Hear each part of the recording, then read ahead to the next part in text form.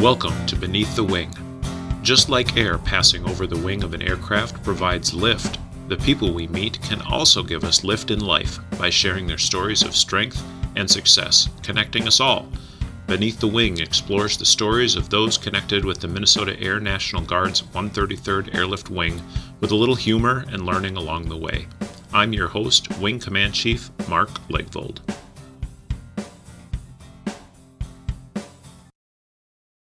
Joining me today on Beneath the Wing is Lieutenant Colonel John Zimmerman. He is our newest squadron commander here at the Wing, which means he just became the person in charge of the part of our mission that provides medical care for injured or ill people in the back of our cargo planes. He's also what we call a traditional guardsman, and that means he drills 1 weekend a month and a little bit over 2 weeks a year, because we're both laughing at that already. While balancing a full-time civilian job, a family, and a pretty cool volunteer gig, which we'll get into as well. So today we get to learn all about that. Congratulations on taking command, and welcome to Beneath the Wing. Thank you, Chief. Honored to be here. Well, let's talk a little bit about what it means to take command and the people in the mission you're now responsible for. So it's kind of like chugging a Red Bull along with a glass of chocolate milk. It's very soothing, it's very calming, and it's very exhilarating. And doing that kind of on top of a steel girder on a half-built building that you know has to go 20 more floors up. Is the Red Bull and the chocolate milk a mixed drink, or is that two different drinks, double fisting? It's basically just, I want to say bonged right in, but it is... It all comes together, right? Because it's exhilarating, it's exciting.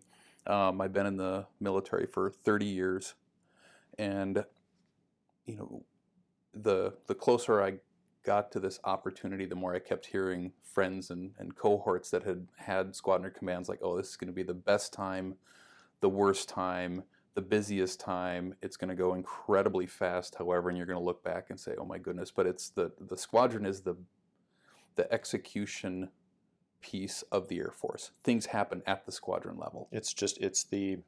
You're not a middle manager. You are a leader of people and a very specific part of the mission as a squadron commander, correct? Exactly, and we get to put our thumbprint.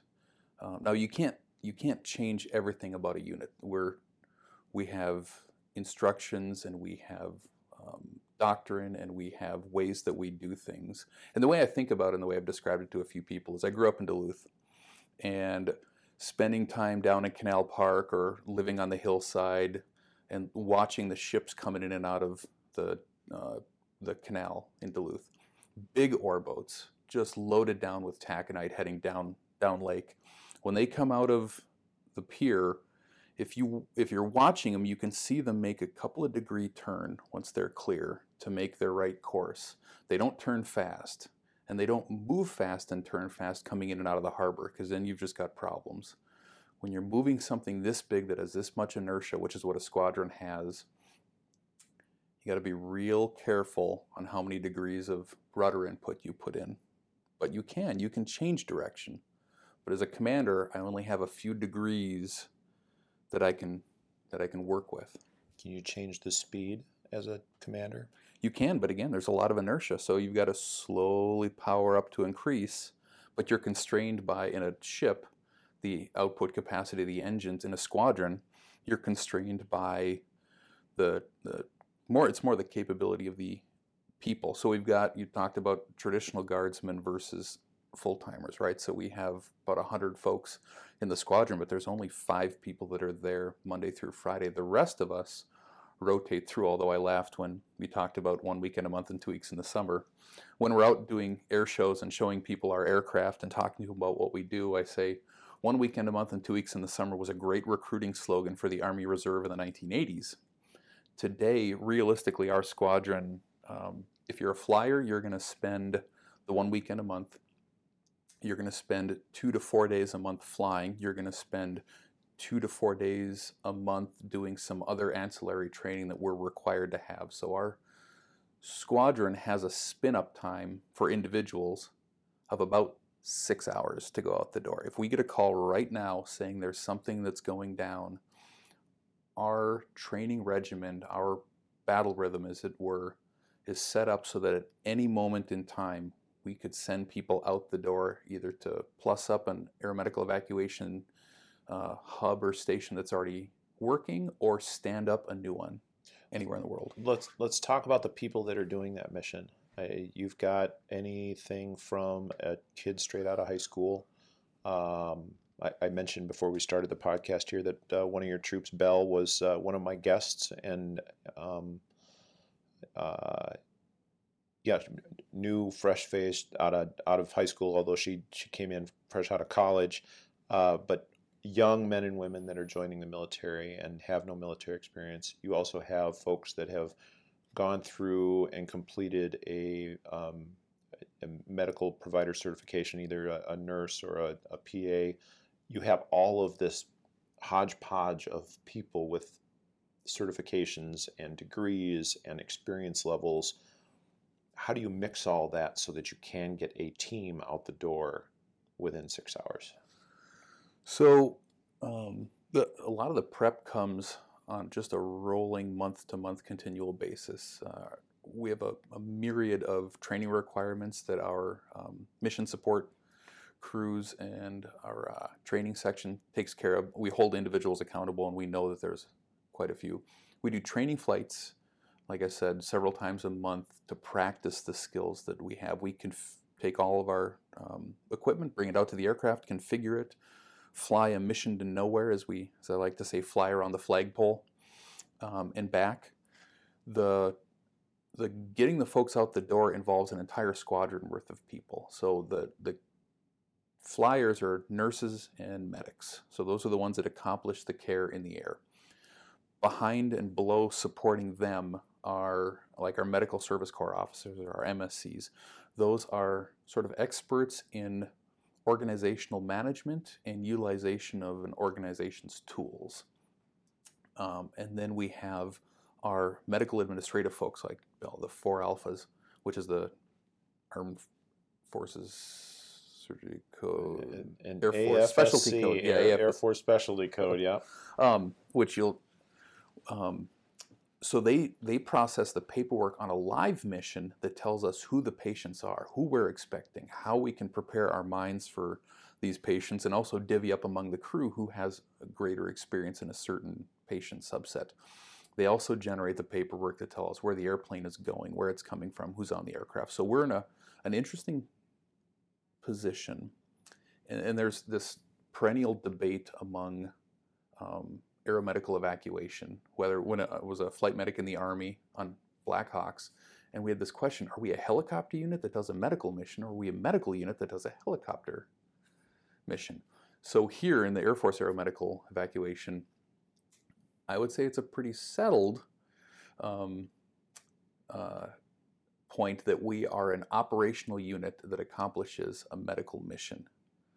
There's a few out there that'll say, well, you're actually a medical unit that just happens to fly. But the preponderance of our requirements and training and a lot of our culture comes from the flying world. Does that answer your question? It does. So you mentioned that you've spent some time in a Black Hawk as a soldier.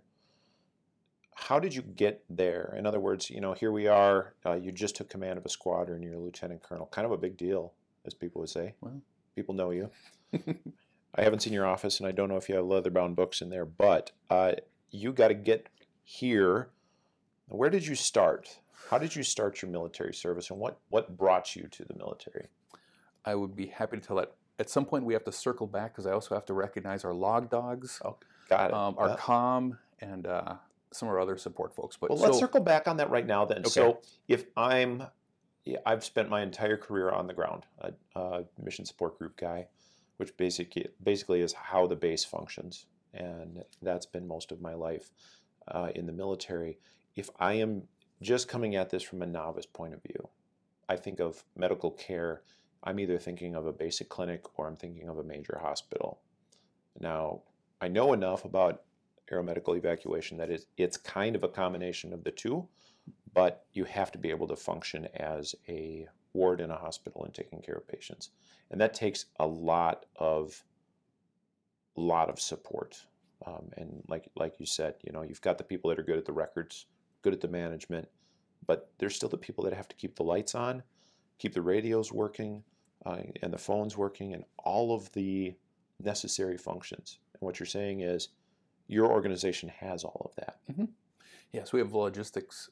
They call themselves log dogs or logistics specialists. So they make sure we have the supplies and equipment that we need to accomplish a mission. Just like any hospital, you're going to consume bandages, you're going to consume IV tubing, needles, medications.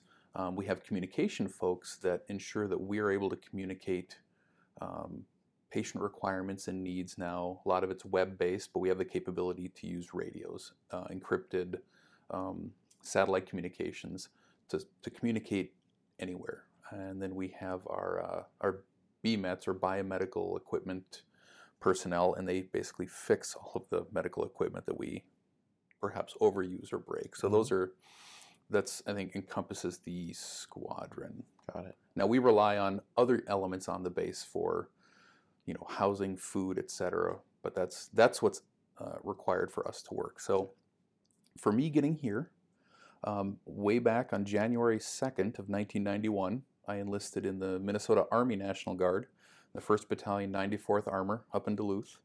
Grew up in Duluth and had a passion for aviation, had been a Civil Air Patrol cadet through high school. I was one of those kids, and now still an adult, that anytime a plane flies over, I just automatically am drawn to it. I was that kid that was drawing pictures of airplanes in the middle of class when the teacher was telling me to pay attention and saying, "That's not going to lead you anywhere." Mm-hmm. Ms. Johnson. So I enlisted in the Army Guard. They had medic openings. At the time, actually, the Air Guard was full. This was back in the early 90s. Sure. And so there was a waiting list, and I was kind of anxious to get out of Duluth. And it was senior year of high school. I didn't see myself going to college. Enlisted in the Guard, and I was a Sergeant Marty Gonchez who said, "Hey, take a look at these tanks." We had the old M48 Korean War vintage tanks. He's like, "If you enlist in the Guard," he's a great recruiter. "If you enlist, it's 6 years, 1 weekend a month, 2 weeks in the summer. Look at these tanks. We're not going anywhere." Mm-hmm. So I was like, he said, but if you like it, the active duty Army will take you. You just have to do 6 months back here, and then you can go back down to MEPS or the Military Entrance Processing Station. They'll give you a list of places, and you can pick where you want to go if you want to go somewhere. I said, all right, sounds good. So I went to basic training, Fort Knox, Kentucky, went to medical training down at Fort Sam Houston, Texas, and I really bloomed. So the people that know me know that in high school I was part of the graduating class that allowed the upper 50% to say that they were from the upper 50% on their college applications. Oh. So, but once I was out on my own and in the military environment, I really started to find traction.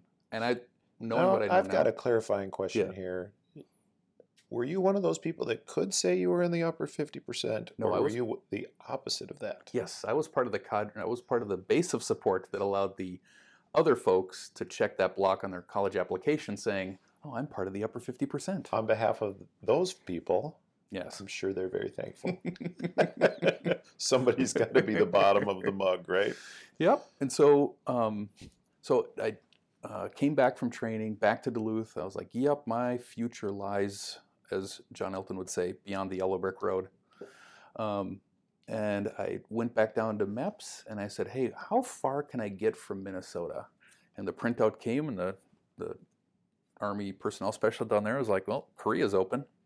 I said, all right, sign me up. So 6 months later, landed in Korea, was all gung-ho, wanted to go to the 2nd Infantry Division and be up on the line. And then I got assigned to the 43rd Mobile Army Surgical Hospital, which was far behind the lines in a very support function. Mm-hmm. As a young, hardcore, gung-ho, 19-year-old-ish combat medic, I was crushed.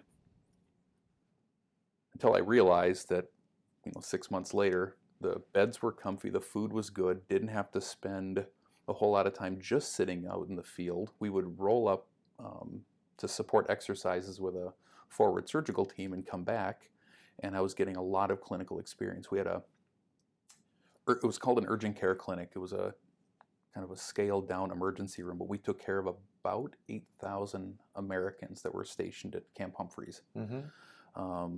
We had a pretty busy airfield, and we would do both clinic, like urgent care clinic, 24-hour shifts, and ambulance response. So I did that for 2 years. And you stayed busy at that. Yeah. That's a lot of troops to take care of. Yep, and it was a lot of, bless our hearts, young Army enlisted folks, but they make some interesting decisions, and many times those result in urgent care visits. I got really good at stitches. I'll bet. Really good at some de-escalation and kind of rooting out what's the root cause of whatever's going on, what's the physiologic issue going on here, and how can we start addressing it. Worked with some great docs, worked with a great PA who really took to training us young medics. Spent 2 years there and then put in for the Army Flight Medic program. Got a slot at Fort Rucker, Alabama, with a follow-on to Fort Campbell, Kentucky, to the 101st Airborne. So now I'm 7 feet tall, bulletproof, graduated from the Army Flight Medic School, flying on Blackhawks, getting paid to go, 120 knots, 50 feet above the trees with night vision goggles. A couple times a week, because we had a ton of flight time. Sounds like fun for a young man.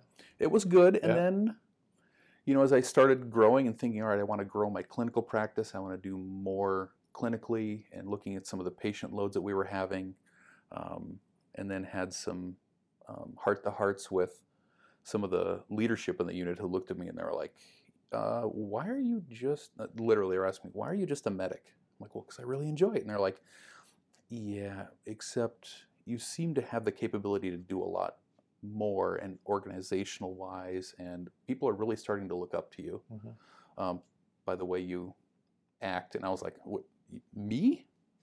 Yeah. So when I was offered re-enlistment, I made the choice to transition back to the Guard. I called up the 1st of the 94th Armor, and they were like, man, it's been a short 3 years. Yeah, come on back. Transitioned back, enrolled in college, and went to UMD for a year. And, I enjoyed the environment of the military, wanted to continue serving, and that's kind of an understated, I don't say it very loudly, but I gave my soliloquy at Commander's Call, and then during the change of command was I genuinely believe in our Constitution, both of the state of Minnesota and the United States of America. I believe in our country and our culture, with the clearly stated point that we are not perfect. We were not created perfect, and I'm using the air quotes on that. We are, however, on a path, on that long arc of justice, which curves towards a place where we do fulfill what we say. Because remember, when our country was founded, there were people who legally owned and physically possessed the lives of other people. Women did not vote. But here we are today, where women do vote. Is part of your ethos of military service is one of your motivators in military service the belief that you feel we are a part of the forward progress of the country? Yes. To create a space behind us and among us where discourse can take place, where there can be discussions, where there can be provocative arguments for or against points. I've had a lot of good conversations on this podcast with folks who have been champions of diversity initiatives and inclusion initiatives in the military. And one of the questions that I frequently have asked them after getting their point of view is, are we getting this right? Are we getting it right? And so I'll ask you the same question. Do you feel like we're getting it right in the military when it comes to making this a place where people can succeed and there aren't barriers to their success?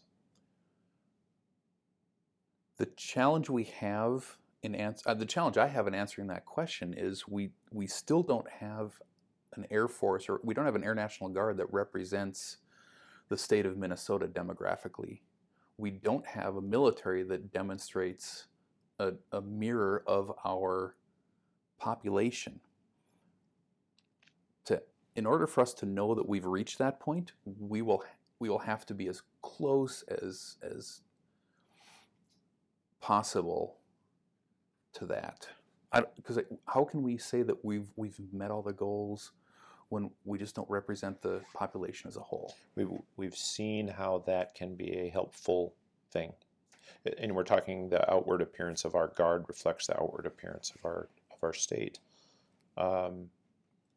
When we were called downtown to provide security during civil unrest, and we looked differently than the community we're serving, and yet at the same time, our adjutant general, one of his talking points was, we are taking 500 people out of their community. 500 people live in the Minneapolis and St. Paul cities as a part of the National Guard in Minnesota, and we are putting them on the opposite line of their neighbors in order to protect the property and the rights to protest. And that does speak a lot, but I agree, we still don't look like the community that we serve.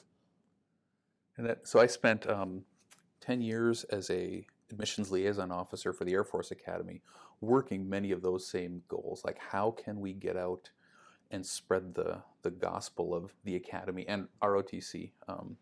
So one of the things that qualified me for that job was back in Minnesota, going to college, walked into the Army ROTC office at UMD and said, hey, I'm coming out of the active duty, looking at going to a nursing program on the GI Bill. And they said, great, here's a stack of paperwork for your scholarship. Fill it out, bring it back when it's fully filled out. We do PT 3 days a week. Just because you're prior enlisted doesn't mean that you're going to, we're going to cut you any slack. You need to do everything else. So come back when that paperwork is filled out. And I was like, okay. And I walked around the other side of the building and walked into the Air Force ROTC office and said, same thing.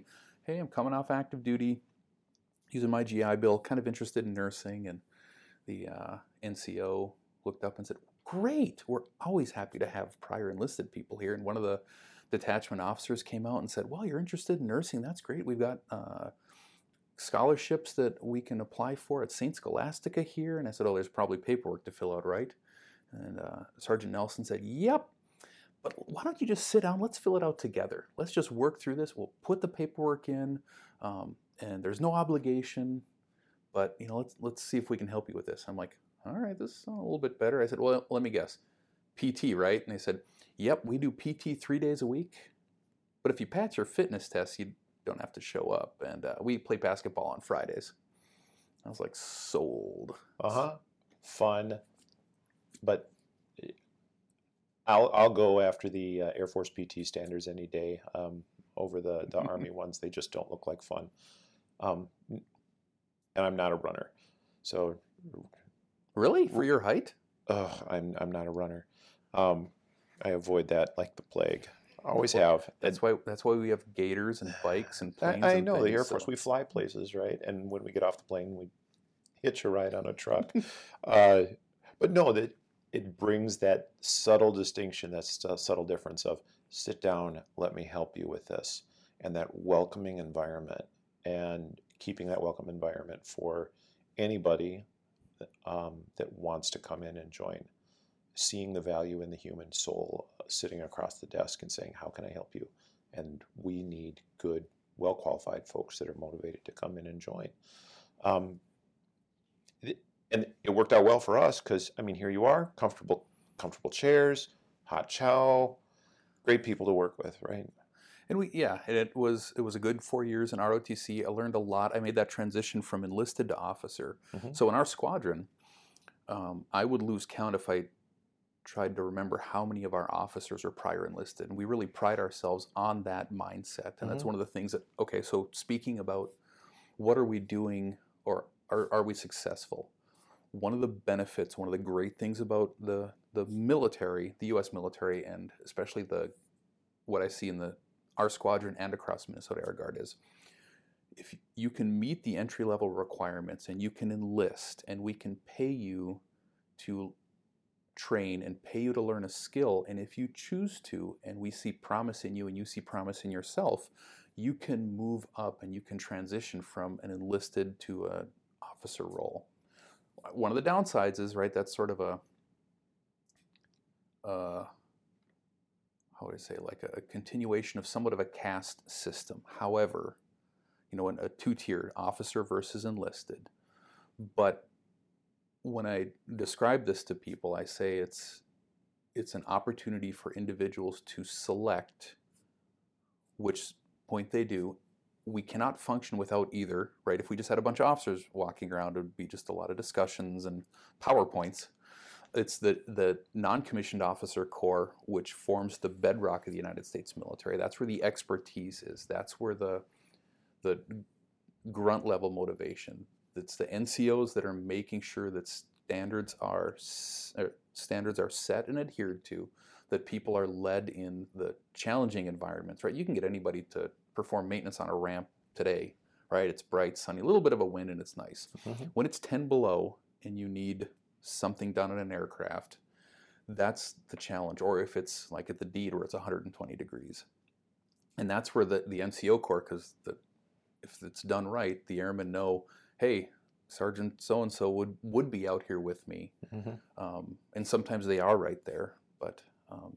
it's that whole idea of, I like to think that it's the gift that we have, and speaking as a non-commissioned officer, for my entire career as an enlisted person, which I chose to stay enlisted because it is a better place to lead people through motivation, inspiration, and influence rather than conversations and PowerPoints and pontification. We actually get to go out there and work for directly influencing and getting the mission done on the day-to-day, which is great. And you've had the opportunity to experience both of that in your career. Which one did you like more? There are some days I miss being just an E4 flight medic. Mm-hmm. Just had the job to do. E4 is the greatest place to be. So we have the E4 Mafia. Everybody does in the squadron, when I need to really get a finger on the pulse of, is this really working or not? Mm-hmm. I'll go down to one of the E4s and be like, all right, it's sort of okay, so explain to me how you understand this. If you want to know if everything's getting filtered down, are we doing this or are we not doing this? Are we doing this because we have to? But ROTC helped me transition from being that E4 to being an Air Force leader. Had a great experience at the detachment, Det 420 up at UMD, and then getting my nursing degree from Scholastica. Senior year, I was fortunate and actually did an internship with the 934th Airlift Wing through the Reserve Officer Association. There was a program where they were taking 1 to 2 cadets from each detachment. So 410 and 415 down here in the cities and 420 up in Duluth, and we would spend the drill weekends with the reserve. That launched me into my first permanent duty assignment because the reserve unit had just come back from their annual training tour at Launch Duel Regional Medical Center in Germany. And one of the captains said, hey, when you put in your dream sheet, you should put down Launch Duel, because apparently the system that the Air Force was using at the time, so new computer system, wasn't showing Launch Duel. It would show Ramstein in the clinic, but people over there were hearing that it was harder to get people to put in for Launch Duel. So when you were going through the Reserve Officer Training Corps with UMD, was your intent to go back to active duty? Yep. So actually, so Air Force, especially at the time, the obligation is active duty. Sure. Okay. So Army does both. The Army ROTC, you can go guard or you can go reserve status or active. Mm-hmm. Air Force ROTC has been almost exclusively straight active. Now there are some capabilities. They've changed that just recently. Yep. Where you can go out of ROTC right into a guard or reserve unit. Which we're getting right, and that's all about being more of a blended force. Yep. And you've been full Air Force longer than I, but when you think about, there's the active duty, there's the guard and reserve. Mm-hmm. In AE, in the aeromedical evac community, we are unique. How unique we are, but we're sort of a closed shop or a closed family. We've got 18 reserve, 9/now 10 guard. We just stood up a new unit down in Fort Worth, or are standing it up, and 4 active duty. So we say 95% of the personnel in AE are guard and reserve, but yet a lot of the proponent stuff is active duty. And yet when we go out and deploy, we the term we rainbow our crews together. So at an operating location like Germany, we might have 6 different squadrons that have sent people there, 1 or 2 guard, 3 reserve and 1 active duty. But we'll, instead of flying with just the 5 people you came with from your unit, we spread, we mix people You in. mix everybody together and get a diverse look about your crew. Yep, and it's based on, there it's operational diversity, right? So we talk about how diversity brings strength. Mm-hmm. So in there we think about it, strength across the unit. So we, with same thing like with drawing people from different backgrounds. So we bring people together, spread them out. So back to ROTC, otherwise I have to keep chasing squirrels. So ROTC, 4 years, lucky enough, got us slapped to Germany. My wife and I were dating at the time, and I still remember was walking around campus, and one of the other cadets, this was the spring of senior year, April-ish, said, "Hey, assignment drops have come. The colonel has them over at the detachment." So I raced on over and said, "Hey, sir, I understand that the order drops are in," he said, or the RIPS or whatever we call it at the time. He said, "Yeah, where were you going to go?" I said, "Well, I think San Antonio is the biggest medical center." He goes, "No, you had something else on your list." I said, Oh, you mean launch tool?" And he's like, "Yeah, where is that?" I said, "Well, it's in Germany." And, I caught wind that maybe they'd see. He's like, "You really think they're going to send a brand new lieutenant to a place like that?" I said, "Well, we got a dream." He's like, "All right, where else he had you? San Antonio?" I said, "Yeah." "And what was he said, "Well, you're going to be disappointed. You're not going to Lackland." I'm like, "All right." I think number 2 was Travis out in California. Yeah. I said, "Travis?" He shakes his head. I was like, "Right, Pat?" He shakes his head. And I was going through the list of like the most desirable large medical centers. Yeah. And I got down to Keesler Air Force Base on the Mississippi Gulf Coast. And I was like, "Keesler?" He was like, and he said, "No." Wow. I said, "Sir, I've run out of large, Air Force medical centers." Yeah. He goes, "Are you going to Germany?" I said, "Really?" He said, "Well, that's what I heard." And he holds up the paper. And I said something, "Are you?" He's like, "No, I'm not BSing you, and I'm still a colonel." And I was like, "Yes, sir." And he said, "Congrats." And I was like, "Wow." So kind of the dream shot. And I'm like, wait a minute, doing the math on, all right, so dating, can't bring a girlfriend to Germany. So I hopped in my car, drove down here, took my wife out to dinner at the Black Forest Inn, as a surprise. She's like, "Oh, what are you doing down here?" I'm like, "Well, I just want to take you out to dinner." And about halfway through the meal, I said, "Do you like the schnitzel?" And she said, "Yeah, it's pretty good." I said, "Well, get used to it." And I slid the orders across the table, and she looked at it. And my wife's a very pragmatic person, and she looked up at me and she said, "Well, you're going to need to propose to me, and then we're going to need to do this." And she just started going through the checklist. She had a checklist for you. I was like, "Yes, indeed." So hope you did that quickly. Did. That was April, May. We got married in August. I went TDY for 3 months down to Lackland to get trained up to go to Germany. And then we landed on December 31st of 1999, which, as we all remember, was Y2K. Yep. New continent, new country, new marriage, new adventure. And it's been an adventure since. Yes. And the adventure continues. I've been speaking with Lieutenant Colonel John Zimmerman, new commander of our Aeromedical Evacuation Squadron. And we've got most of his career story. And when you stick around, please, we'll be right back. We'll finish that up and have a little bit of fun along the way.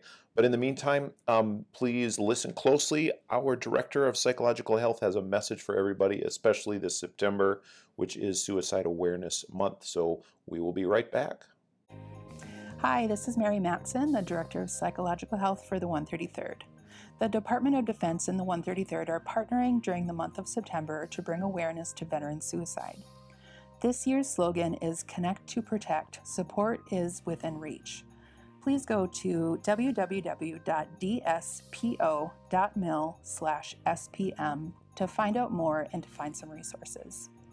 If you or someone you know is in crisis or having thoughts of suicide, please call the Veterans Military Crisis Line for confidential support, available 24 hours a day, 7 days a week, at 1-800-273-8255 and press 1. You can also text to 838-255. If you would like to contact me, please call me at 612-713-2099. Again, that's 612-713-2099. Thanks, Mary, for that important message. And again, if you are someone that needs help, please make sure that you reach out to her. I've been talking with Lieutenant Colonel John Zimmerman, new commander of the AE, Aeromedical Evacuation Squadron. And we've been getting to how did you get from a Duluth high school graduate all the way to becoming a squadron commander. And you'd just gotten assigned to Germany, and your girlfriend at the time gave you a checklist that required you to propose, and off you go to Germany, right? Yeah, so we had been, dating through junior and senior year, and she was down here at the U. I was up in Duluth, making the long-distance relationship work, and we'd gone through a lot of the negotiations, whether it was overt or subtle, like where do you see yourself in life? Is this you and I a thing? Is there any other lily pad each one of us wants to hop to? The big test was when I did a Russian immersion between junior and senior year, going out for 2 months, and it was all right, we're each are going to see, is there something else that catches our eye? Is there anything else that, do we miss being together more than we like being apart? Came back and it was, no, business as usual. That sounds bad. The excitement was still there. That was a better way of putting that. She would have been disappointed in you. And so we landed in Germany, Yep. Y2K, and started out with that adventure. As we all know, the lights did stay on. Amazing. The world did not devolve into caveman days. Although what nobody prepped us for was the Germans have this tradition of blowing a lot of fireworks off at midnight. Ah. So we were down. So for those folks that have been to Ramstein, right, which is our main aerial hub in Germany, the area around there is very Americanified. Of this wing, I would say a huge percentage of folks have spent time there, and so we use some terms like K-Town. So Kaiserslautern is the large German city near there, but they just sort of shorten it down to K-Town. Mm-hmm. Downtown K-Town, New Year's Eve, and all of a sudden all these fireworks start going off, and we're like, oh, guess we didn't get this on the briefing, but it was quite exciting. And then we spent 3 years there, and then rotated, which I had a great assignment doing med surg, really growing my nursing skills. So the AE mission, the aeromedical evacuation mission, Mm-hmm. can best be described as operating a community hospital that in the back of an airplane. So we convert C-130s, C-17s, KC-135s, KC-46s, C-5s, pretty much anything the Air Force has that has wings and flies, Mm-hmm. we can convert into carrying patients. It was very impressive to me when I flew with aeromedical evacuation as a patient early in my time in this job, and they strapped me to first off, they let me watch taking this bare aircraft with nothing in it, and suddenly there's posts going up in the middle of it, and they're strapping gurneys onto it, or litters, basically a cot you can pick up and carry. And they strapped me down to one, and they practiced picking me up, carrying me in, strapping me in, and doing it so gently, but also quickly. And the communication that your folks have with one another during that process, it's impressive, and it's quick. You can tell it's well rehearsed. So some of the neighborhoods we land in aren't the ones where you want to stick around a long time. Mm-hmm. So that's why we do practice that expeditious in and out with and we call it an ERO, or an engine running on load, or engine running offload. And we practice that regularly, where we don't want to shut the aircraft down, and you want to spend the minimal amount of time there. Right. But it's meds, what we call medical surgical or med surg level care. Mm-hmm. Now these are people that you don't have to be focused on every second in order for them to survive. And that's kind of the base level. However, we have the capability in the AE system to take care of people who are severely critically injured. And for that, we bring along a team called a Critical Care Air Transport Team, or a CCAT team.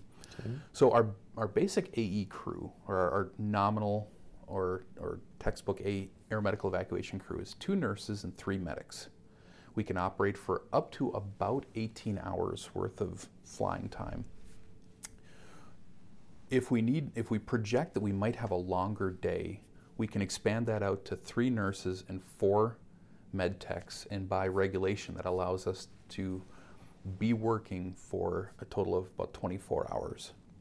And that's including the spin-up time, configuration, flying until we shut the engines down. And those are, so a lot of our rules, regulations, guidance, doctrine, et cetera, is based on safety and building in a bubble of safety around us so we don't get so fatigued that we make bad decisions. Right. So that's what governs our lives. So we're taking care of mostly med-surg folks, and that's sort of our expected training level, or that's the level to which we train to. But if somebody's really injured, we can pick them up from the point of care, and it used to be back in the 90s, AE would only move stabilized, or they would move stable patients, which means they're been discharged from the ICU. Yep. Well, then the idea came around in the 90s, well, why don't we stabilize them while we're transporting them? So now we have these CCAT crews that have a critical care physician or an ER doc. So we've got a doc specialized in taking care of tenuous people, a nurse from an ICU that's experienced in taking care of tenuous people, and a respiratory technician. Mm-hmm. Now our whole en route critical care team picture in the Air Force also has some specialized crews that will take care of premature babies. So we have some neonate transfer teams. We have a specialized burn team that comes out of San Antonio, and then we have portable ECMO teams. Okay, I just want to pause for just a second, because I know there's folks that listen to this that aren't necessarily in the military, and they just heard something that was odd. And that is why, when I think of a soldier or a sailor, airman, guardian, or Marine, I'm getting used to saying guardian. Don't forget the coasties. And yes, a Coast Guardsman. I don't think a baby is on a list of somebody that's eligible to serve. Can you really quickly tell me why the military needs to know and have specialized care teams that can take care of infants?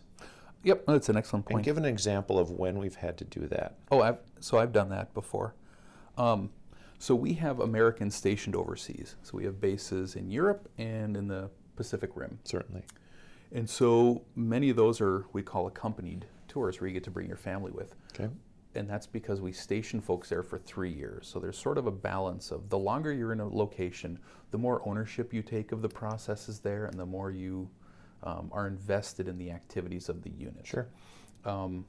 And so if you're going to be there that long, we really need to have your family there, because otherwise we're not going to be able to retain the folks that need this. So we have these overseas bases, and there's debate and there's discussion about it, but the value is that, number one, it's closer to areas of the world where there have been conflict. 2, basing in friendly countries is a direct, tangible, enduring expression of our friendship and our willingness to defend freedom and freedom ideals outside of our borders. And if there's something that, the 1900s taught us, was it's better to engage early and to be present than ignore and hope it goes away. Mm-hmm. So, we've got bases in Germany, Spain, England, and then in the Pacific Rim, we've got Japan, Korea. Sure. So we have to have people that are able to provide evacuation if necessary for the family members of our... Yeah, so the family members are there, and sure. So we had one of the missions where we do missions from Washington, D.C., from Andrews, or Joint Base Andrews, whatever they're calling it this month, across the country. And so we landed and saw the manifest had a real young tyke on there and had an en route care team. And so it's a dependent, or my wife hates the term dependent, which a family member. Certainly. we've talked a lot about AE, and Oh, come on. It's like the awesomest unit on the I base. know they're fantastic. They're good folks, but you mentioned 5 people work out there full time, and it's a squadron of almost 100 people, and you're included in that batch of not the 5 full-time people. You balance an outside career on top of all of this. Outside of this, you're also a medical provider, right? Nurse anesthetist, which So- I can only say when I'm asleep. It's a Actually, funny joke. nice. All right, say Methodist. Okay, Methodist, Say anesthetist. anesthetist. My tongue gets tied up on it. Probably why I'm not a Methodist. You work in the VA hospital? Correct. So I'm a practitioner at the Minneapolis VA healthcare system, Okay. right across the street. All Makes of- commuting real easy. Yeah, for sure. All of your patients are veterans. Correct. One of the things that I've always admired about that organization over there is the singularly, their focus, their mission is always to take care of veterans. Yes, with an asterisk that of the last year and a half, I don't know if you heard, but there's been this public health crisis that sort of bubbled through the country and the world. The VA actually has started taking care of civilians. They have. It's called the Fourth Mission, and I guess if I'd put in for some VA pay today to spread the gospel. But Wow. so the Veterans Health Administration does care almost exclusively for veterans. Now that's 2 different crowds. There's those who incurred a service-connected disability. I mean, they were in the service, something happened, and they either requested coverage right away, or later on in life they said, hey, I really think that the reason I've got bladder cancer is because I was in Vietnam. Sure. And the VA says, yep, we're because of the things you were exposed to in Agent Orange and defoliants. Yep. There's also a group that served in the military, served honorably, and were discharged, but didn't necessarily incur any disability directly connected to it. However, at this stage in life, they don't have any other health care, and they don't have any means to provide themselves health care. And so the VA evaluates their means to provide health care and then steps in and provide it. What's the biggest challenge you think we are facing when providing care for veterans? What do you think is the biggest issue when it comes to providing good care for vets? Ooh, that's a tough one.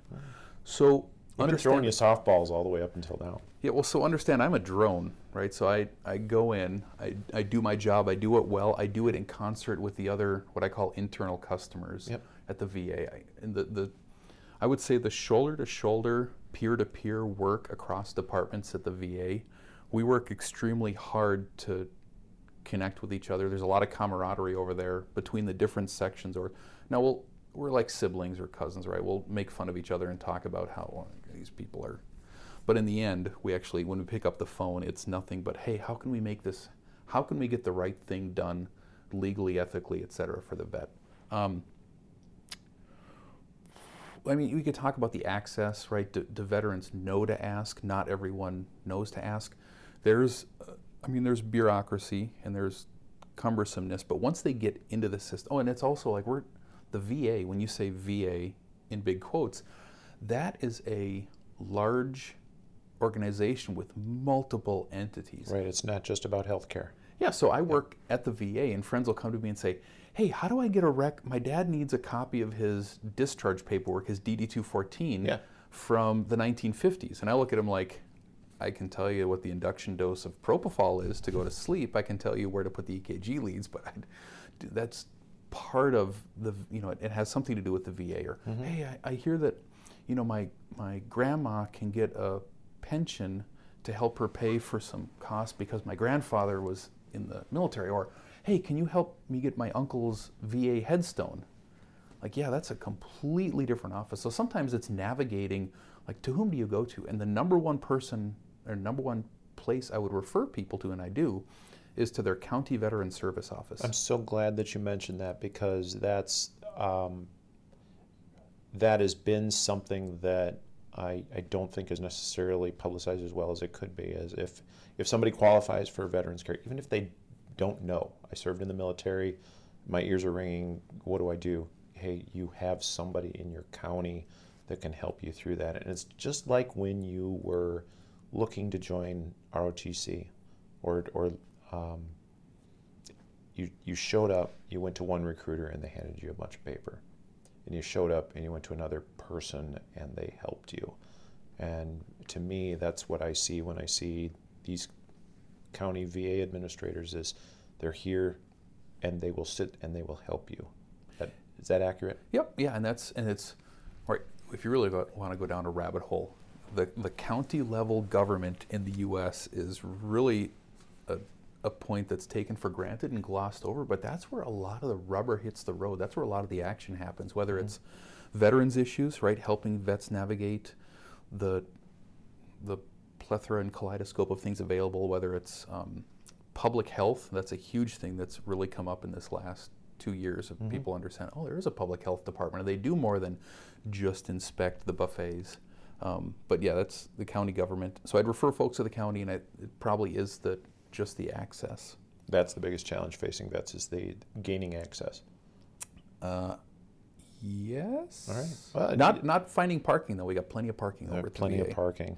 And Okay. we've also opened up community-based outpatient clinics. That's been an initiative in the last decade and a half. And I guess one of the last things would be the VA today is not the VA of the 70s.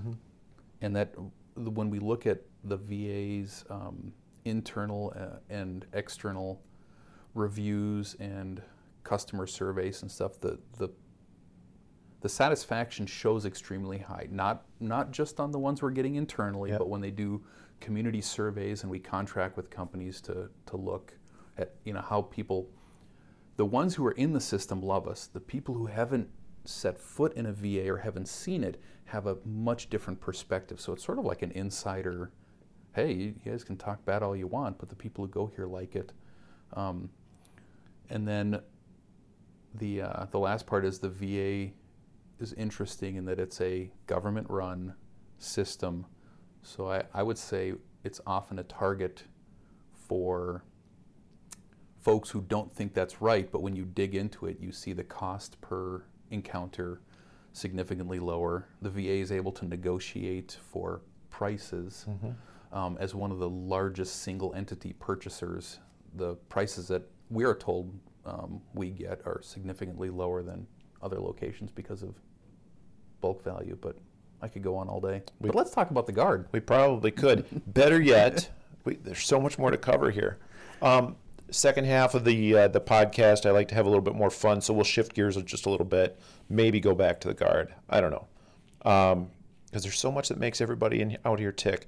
Quick questions. Yeah. So here's the Speed rules. round. I interviewed an engineer once, and he really did a good job analyzing all these. So first thing that comes to your head, it's the lightning round. How's that? No analyst, no comment. Just give me your first answer that comes to your head. How's that? You ready? I went through SEER, right? Yes. You're going to be fine. All right, easy one. Fire trucks, red or yellow? Red. Movie or TV show that made you cry? Beaches. Sorry. I'm not supposed to laugh at these. Go-to karaoke song? Friends in low places. All right. Best travel destination? Hawaii. Big Island. Kona. Mullets are coming back. If you could, would you? No, I'm high and tight till I die. All right. Best hair band from the 80s?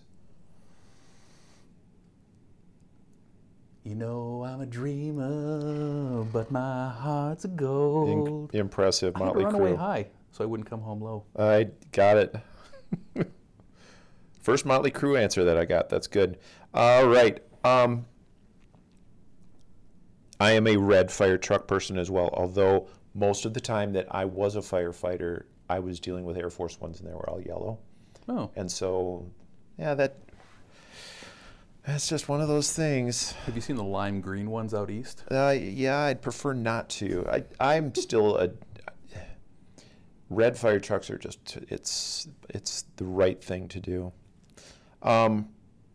You were a part of the 43rd Mobile Army Surgical Hospital in Korea, and they call that the Hollywood Unit because that's what MASH, the TV show, was based on. So so back during the war, it was the 8055th Surgical Hospital Mobile Army.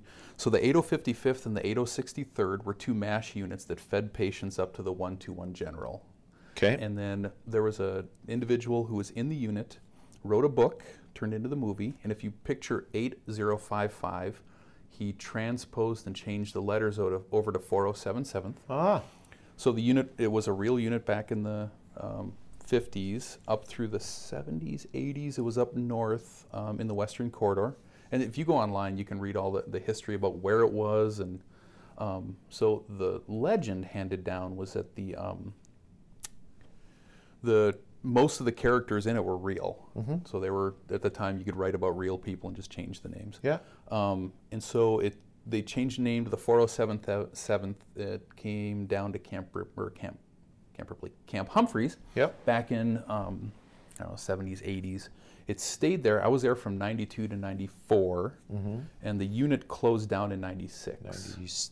Okay. And that's because the MASH itself, we would take more than a soccer field to set up. It was like a 40-bed hospital out of tents and shipping containers that would expand out. But what we discovered was, in a fast-moving engagement, having a convoy 2 miles long and setting this thing up that took like a day was just not it was a non-starter anymore. So we transitioned while I was there to operating forward surgical teams. 3 vehicles, 20 people, completely dependent on outside forces for security, et cetera. So we would set up, so this is interesting, kind of a foreshadowing. We would go up north and support the forward support battalions or the main support battalions of the 2nd ID. The entity is called the Charlie Med or Charlie Company Medical. And some of these we'd set up on these river valleys next to these flat areas of gravel. And so we'd set up our hospital tent, and the war games would commence, and they'd get these simulated casualties in, and we would simulate doing surgery to them. And then they'd take them outside, and like a C-130 would come in and land, and they'd load up. This other group would take them and take off. And I was like, oh, that looks interesting. And then they'd leave, and we go back to doing our stuff. And now here you are. So I've been in this marks being the kind of the last change. So, for instance, I have flown every leg of the evacuation, or I've worked every level of patient evacuation, both as a frontline medic in a scout platoon for a tank battalion, to the intermediate treatment, or the rotary wing to the intermediate treatment, fixed wing from the intermediate treatment all the way back to the United States. Not at the same time, because that would be a killer, but I've done every leg of that, and then across the Pacific back to the U.S., and then within the U.S. Have you ever, and I know there's HIPAA rules here, but have you ever, now on the far end of this, they've gotten out of the military and now they're a veteran, any synergies there? Have you seen a soldier that at one point you had seen along the leg? No. But you could now. So, I mean, really, you're so true.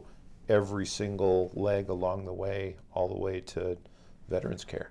Yep. But although, like when we're downrange, so I've deployed twice so far with, and I've come across other Minnesota Guard people, and I always make it a point. Like I was in Germany last summer, deployed, and we had, as a chief nurse of that, deployed AE element. So our mission was to fly from Germany down to the Middle East. Qatar is our default base. We configure C-17s, which we don't have here in Minneapolis, but again, that's part of our expected capability. So those are the large 4-engined, high T-tailed cargo planes. They look like flying guppies. Really great aircraft, though. They were designed with AE in mind. They have plug-ins on the wall to run oxygen. They have regular plug-ins to hook up electrical. It's my favorite plane for AE. I love the 130. I love the dirty 30s. Sure. But the 17 is really more of a practitioner's test bed. But I would review the cases coming through and read through each one just to make sure that the crew that was going to fly that mission had kind of a heads up or something to think about. And I would see Guard people come through and make it a point to get out to the flight line as they came through and say hi to them. It was always, easy to see with the Red Bull patch on. Oh yeah. Okay, so you know a bunch of MASH stuff, right? The whole history? A chunk of it. All And the right. movie and the show. I mean, I was raised watching the show. All right, well, so let's check on this. Radar had a stuffed animal. What was it? A bear. What president is Hawkeye Pierce named after? Ooh, good question. No idea. This is a trick question. Yeah, actually, it's Benjamin Franklin, and he was never president. So, Yeah. Colonel Potter's horse's name?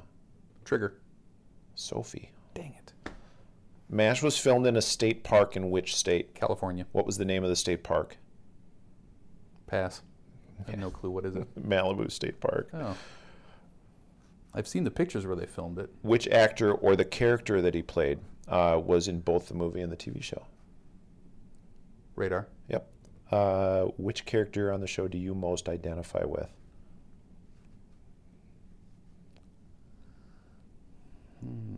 Okay, if you would have asked me, you know, a little while ago, it would have been more of like the Hawkeye. Uh-huh. Right? The renegade. Let's just get it done. Let's have fun. Last 20 days, I am morphing into Sherman T. Potter. Colonel Potter. Great. Every podcast has a drinking question, so here we go. You and Colonel Potter, the MASH commander, now that you're both commanders, I totally can see that morph.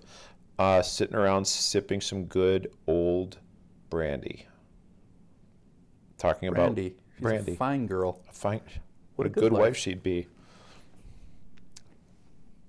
Sorry, did that throw you off? Waiting. But my life, my love, and my lady is the sea.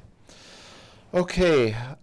Gosh, getting the music geek going today. This I'm is just trying fun. to get the questions aren't going as well as I anticipated. You're so I'm doing trying to great. throw you off. All right.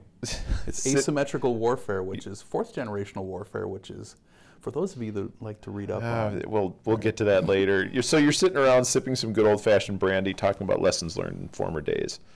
Now that you're commanding a medical unit, Operational unit that accomplishes a medical mission. gosh, you're good at that. Now that you're commanding that, what do you think the similarities in command between commanding an operational unit that provides medical services is and a Korean MASH unit in modern medical care? Right, so there's always going to be the core functions you have to do and you have to prepare for on a regular basis. And there's always going to be the red herrings or the things you can never prepare for. So that's one of the challenges we have with our training is we have some static training profiles that we do and that we've done forever in the expectation the way Aeromed. There's like the mission set we set, like the 2 nurses, 3 med techs, but events of 5 weeks ago and what happened in the aeromedical evacuation system and the air mobility command and the air bridge that was set up out of Kabul took a lot of those things and just said, all right, we physically just cannot do this mission with this static group of people and try to be the best that we can be. Same thing with the MASH unit. They do what they could. So they talk about the principle of meatball surgery. Yeah. You're doing life, limb, and eyesight saving surgery. It's not going to be pretty. It's just enough to ligate bleeders, maybe do a quick amputation and things like that. You do what you can with what you have at the moment. And that's kind of the idea behind AE is, knock on wood, we'll have air superiority, we'll have plenty of bandages, we'll have plenty of equipment, rest in between flights, and a full complement of people. But one of my drivers for the organization, for the unit, is as safely as we can, knowing that you can never eliminate risk. You can only search for it, recognize it, mitigate it, is to build training profiles and train my airmen so that they can accomplish the mission nobody wants to have to do under the conditions nobody thinks we could accomplish a mission under repeatedly, and be confident doing that and return home alive and with honor. I think that last one especially would be something that you and Colonel Potter would agree on, keeping folks safe. Hey, Colonel Zimmerman, it has been an absolute pleasure having you on Beneath the Wing. We are going to close this out, and as we do, I think we are going to probably enjoy singing something together from Looking Glass. Yes, that's who sang Brandy. We'll let you go. Please join me again on Beneath the Wing as we discover some of the great stories and people serving out here at the 133rd Airlift Wing. Take care.